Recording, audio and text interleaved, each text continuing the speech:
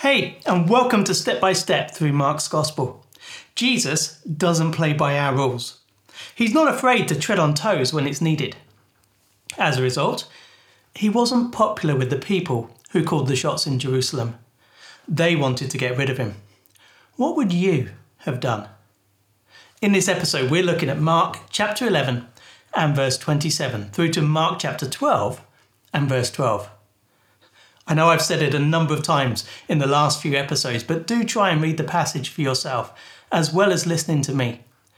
To help, I put a link to an online Bible in the video description. I want you to imagine that someone has come to see you at your house. They ring the doorbell, you open it, and invite them in.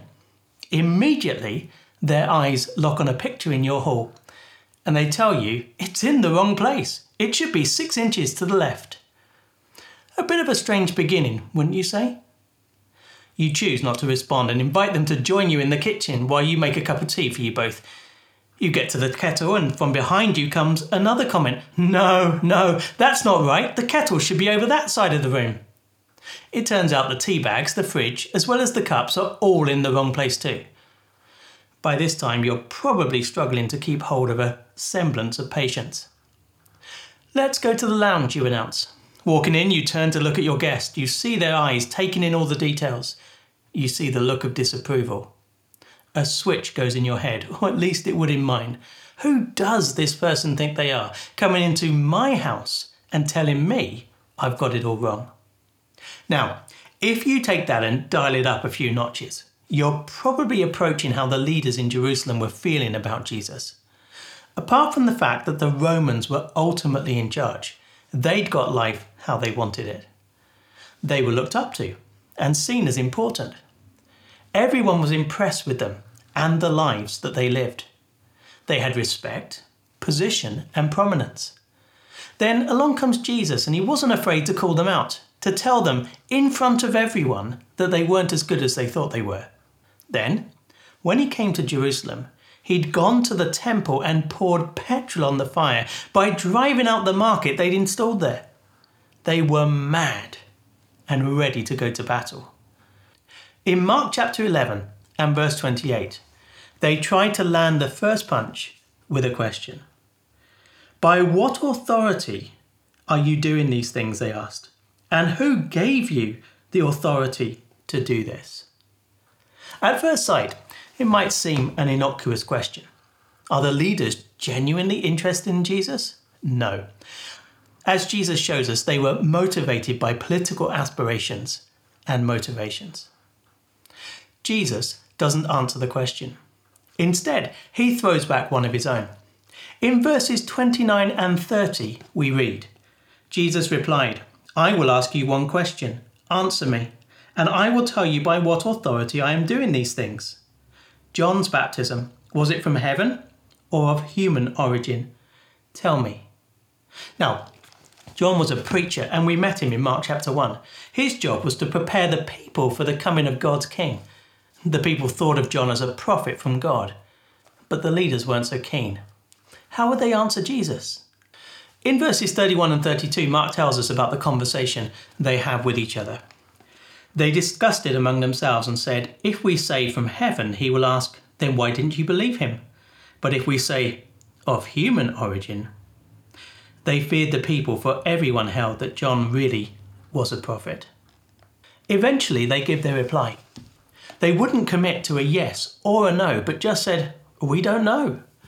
To me, this shows the hearts of the leaders. What were they interested in? It wasn't truth or understanding. It was the opinion of the people around them. They wanted to look good in the minds of others. They wanted their support and praise. Jesus challenged that ideal, and they didn't like it. Having exposed the motive behind the question, Jesus goes further and explains what's really happening. He does this with a parable about a vineyard which is leased to some tenants. As part of the lease, some of the fruit was to be given to the owner each year. The harvest comes around and a servant is dispatched to receive the fruit. What did the tenants do? They beat him up. In the parable, this happens several times until eventually the owner sends his son. Surely this time they will listen. No. This is what Jesus says. But the tenants said to one another, "This is the heir. Come, let's kill him, and the inheritance will be ours." What did they do? They didn't listen. Instead, they killed the son. In verse 9, Jesus asks a question. "What then will the owner of the vineyard do? He will come and kill those tenants and give the vineyard to others." What's this all about? In the parable, the owner of the vineyard represents God. The tenants represent the leaders in Jerusalem. God had sent his messengers, but they had been rejected. Now, in Jesus, he'd sent his son. How would they treat him? Well, we know. They would reject his presence as an interference and choose their own way over God's. Would that be wise? I guess that depends on how serious you think Jesus is about the warning at the end of the parable. When these leaders saw Jesus, what did they say? I think it was something like this. Who does he think he is? How dare he interfere in our lives? They rejected him and wanted to get rid of him. If you're interested in following Jesus, or you are following Jesus, it's important to get sorted on this point. Jesus won't bow to our will. We have to bend to his. He will challenge the life we're living, and he's not afraid to step on our toes. He's not about bolstering our ego or making us look good. If you invite him into your life, he will make changes. How are you going to deal with that? Next time, we'll see the leaders trying to land 2 more blows. Will they hit their mark? If you want to be notified when that episode comes out, subscribe to our YouTube channel, like the Facebook page, or connect to the podcast through Spotify or Apple Podcasts. Hopefully, see you next time.